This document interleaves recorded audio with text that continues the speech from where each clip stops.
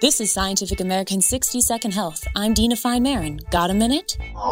Teenagers talk about sex, but not enough with their doctors.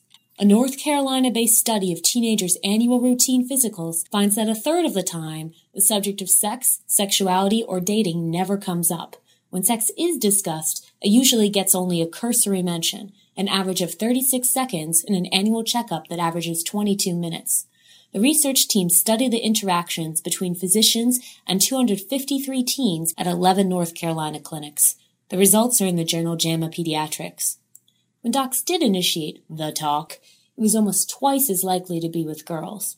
That's a missed opportunity to talk about sexual health and safety, especially with boys, the researchers say.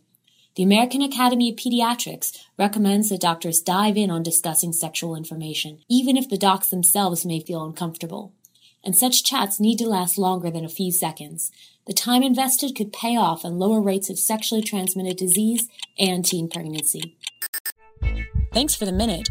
For Scientific American's 60-Second Health, I'm Dina Fine Maron.